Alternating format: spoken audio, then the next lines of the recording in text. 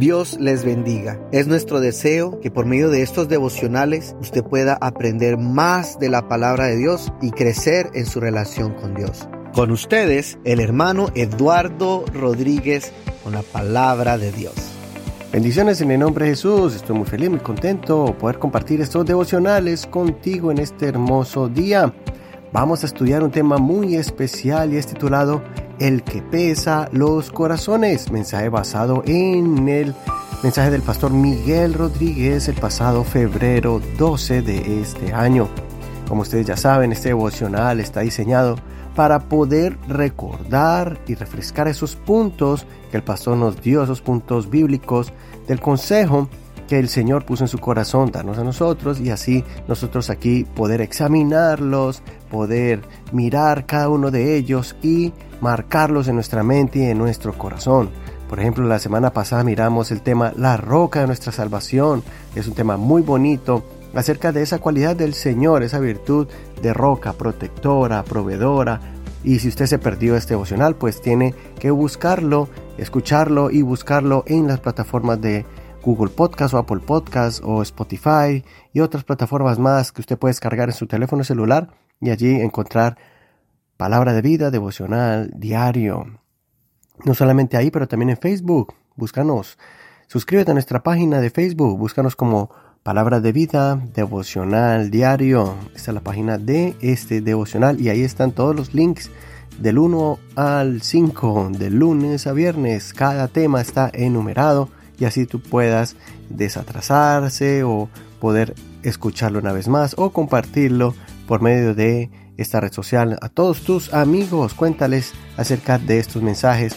Ellos te lo van a agradecer, pues muchos quieren escuchar la palabra de Dios. Algunos amigos tal vez no van a la iglesia todavía, pero les gusta escuchar las cosas de Dios. Así que comparte esta semilla de la palabra de Dios. Muy bien, entonces como les dije al principio, vamos a continuar con el tema de hoy. Vamos a dar la introducción de este tema, el que pesa los corazones. Y vamos a mirar esta serie donde todos nosotros vamos a entrar en razón y vamos a abrir nuestro entendimiento acerca de la importancia de nuestras acciones, tanto de lo que hacemos como lo que dejamos de hacer, tanto como lo bueno y lo malo, lo debido o lo indebido, y si lo hacemos con diligencia o lo hacemos con negligencia. Dios examina y pesa nuestras acciones. Eso está basado en Daniel capítulo 5 en el verso 22 al verso 28. Y vamos a mirar un capítulo donde Dios le da una visión a el hijo de Nabucodonosor, que es Belsasar. Él reemplazó a su padre en el reino y fue un joven que fue muy altivo y orgulloso. Entonces Daniel le dice, mira, tu padre fue altivo y orgulloso, pero Dios lo humilló y por 7 años comió como un animal, como una bestia del campo, hierbas, se le crecieron las uñas, todo. Y después él miró a los cielos y reconoció su arrogancia y Dios lo bendijo. Pero tú, mira lo que dice el verso 22, pero tú, su hijo Belsasar, a pesar de que sabías todo esto, no has humillado tu corazón. Más bien te has levantado contra el Señor de los cielos y has hecho traer a tu presencia los utensilios de su templo.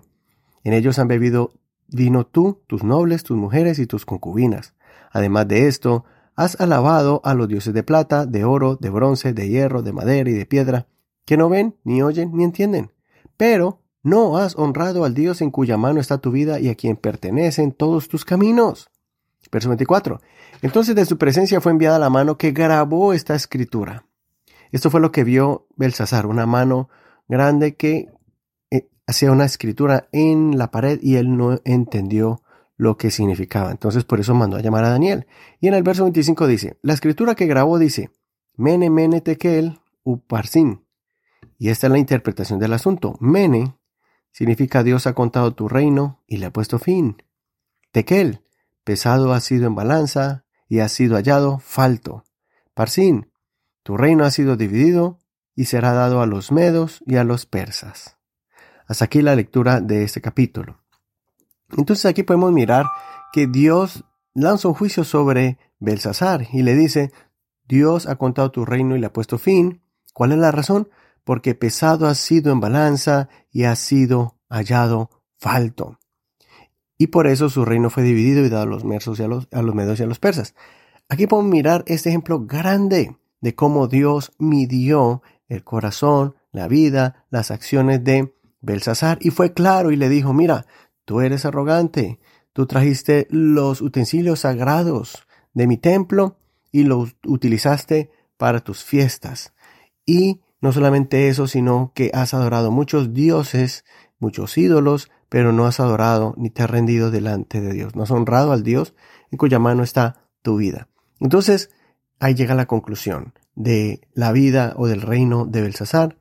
Y en esa misma noche él es invadido por Darío, el rey de Media y de Persia. Entonces, Dios midió a Belsasar y también mide a cada alma que existe en este mundo, sea cristiano o no cristiano, cada alma. Por eso la Biblia dice que cada persona va a rendir cuentas ante el tribunal de Cristo de lo que haya hecho, sea bueno o sea malo. Dios tiene como una pesa, vamos a decirles una pesa espiritual, donde pesan nuestras acciones. Por eso en Santiago capítulo 4, verso 17 dice: el que sabe hacer lo bueno y no lo hace, es pecado. Ahí está mostrando de que si alguien tiene esa conciencia de que sabe hacer lo bueno y no lo hace, es pecado. Esto es un contraste de que no solamente es dejar de hacer lo malo, porque uno dice: no, pues yo no le echo mal a nadie, yo no soy como tal borracho, yo no soy como tal persona, tal mentiroso, tal criminal, yo no soy como esa persona. Pero tampoco hacemos lo debido o no hacemos lo bueno. Y eso es algo muy delicado. No solamente es dejar de hacer lo malo, también dejar de hacer lo bueno. Eso también Dios lo mira y el Señor se indigna en esa actitud. A veces decimos: no hago lo malo, pero tampoco hacemos lo bueno. Y para ilustrarles este concepto bíblico, quiero que recordemos a aquellas personas de ese inversor que le dio esa inversión a 3 administradores. A uno le dio 5 talentos, que eran las inversiones, 5 inversiones. A otro le dio 2 y a otro le dio 1 inversión, para que cada uno de ellos, conforme a su capacidad y conforme a lo que tenían en la mano, lo pusieran a trabajar y lo multiplicaran. Entonces este hombre se fue y cuando regresó, viene a pedirle cuentas al de 5 y al de 5 le dice: mire, me diste 5, te devuelvo 10. O sea, lo multiplicó. Después al que tenía 2 le dijo: mire, tú me diste 2, lo dupliqué y ahora te doy 4. ¡Wow! Está feliz el inversor. Entonces cuando viene al de 1 le dice: Señor, mira, tú me diste 1 y aquí te doy esto. Por allá lo enterró y lo sacó. Y le dije: ¿pero qué pasó? Dice: no, es que yo tuve miedo y de invertir el dinero y yo sé que tú eres muy estricto y mire, no, pues aquí está lo que me diste. Ni perdí, pero ni gané. ¿Sí ve la actitud? ¿Sí ve? No hizo nada bueno, tampoco hizo nada malo. No lo desperdició, no se lo gastó, pero tampoco lo puso a trabajar para que por lo menos produjera algo. Entonces el Señor le dice, el dueño le dice, el inversor, dice: mire, ¿cómo que no lo duplicó? Mire ellos cómo lo hicieron, ellos sí lo pudieron hacer. Dice: por lo menos lo hubieras metido al banco y que hubiera hecho eso, hubiera producido intereses y mire, ya hubiera tenido algo. Entonces ahí es donde viene el castigo. Se le quitó esa, se le dio al que se le dieron 5, el 1, la inversión del que tenía solo 1, y este fue castigado, perdió su trabajo y fue reprendido. Entonces ese es el ejemplo claro. A veces Dios nos manda a orar, a leer la Biblia, a congregarnos, y a veces decimos: bueno, yo no leo la Biblia, pero no hago mal a nadie. Yo no oro, pero no hago mal a nadie. Yo no me congrego, pero no le hago mal a nadie. Y recordemos que esto es una falta delante de Dios, porque esto no son cosas opcionales. Esto es algo que Dios le manda a aquellos que se hacen llamar hijos suyos. Sabemos que hay casos excepcionales, por ejemplo, cuando nos congregamos o no vamos un fin de semana a la iglesia, de pronto son esas vacaciones que cada año sacamos con la familia y bueno, eso lo entendemos, en la iglesia lo entiende, el pastor lo entiende, o cuando una persona dice: pastor, estoy muy enfermo, tengo fiebre, pues claro, no venga porque tiene fiebre, tiene un virus, y si tiene un virus pues nos contagia, ¿no? O no se puede parar de la cama, bueno. Entonces hay casos excepcionales, pero cuando una persona siempre saca una excusa para no congregarse, para no ir a la iglesia, entonces está haciendo falta delante de Dios. Y en este ejemplo, por ejemplo, de no congregarse, entonces hay personas que empiezan a debilitarse espiritualmente. ¿Por qué? Porque si no alimentarse con la palabra de Dios, con la congregación, sirviendo al Señor, participando, entonces la persona se empieza a debilitar, y cuando menos se piensa, ya está enfermo espiritual y muerto espiritual. Entonces ya no quiero ir a la iglesia. Entonces cuando uno dice, ¿qué pasó? ¿Por qué no ha vuelto? No, es que no me llamaron, no me buscaron y mire lo que yo estaba pasando, el problema. Entonces uno dice, pero ¿cómo si nadie sabía? Entonces la persona empieza a excusarse en eso. Y no, y el pastor no me llamó, mi líder no me llamó. Y siempre están buscando una excusa que porque no me llaman, no me ruegan. Hay personas que dicen, no, es que no me llamaron lo suficiente, no me buscaron lo suficiente. Entonces se mal acostumbran a tener ese mal hábito. Pero tenemos que tener en claro en esto en el día de hoy. Cada uno es responsable de su salvación. No dependamos de las visitas, de las llamadas, de que si me abrazan, si me ruegan, si me suplican, venga a la iglesia, venga a la iglesia. Hay personas, yo he visto que hay personas que hay que rogarle y decirle, pero por favor, bueno, está bien, ya que me dijo. Entonces no debe ser así, al contrario, el salmista dijo, yo me alegré con los que me decían, a la casa del Señor iremos. No dice, yo me alegré con los que me rogaban y me suplicaban, venga a la iglesia, a la casa del Señor, venga, no.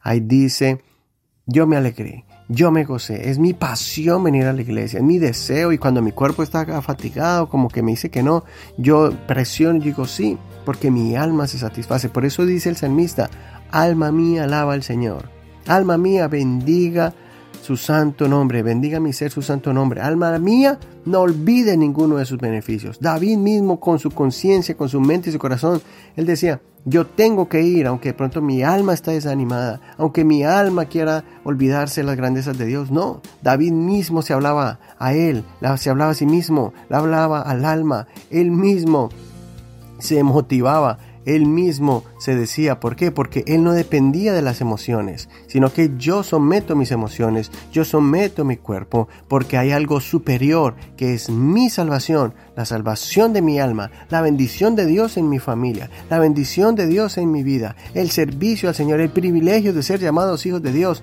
y servir en su reino. Así que este es el mensaje del día de hoy.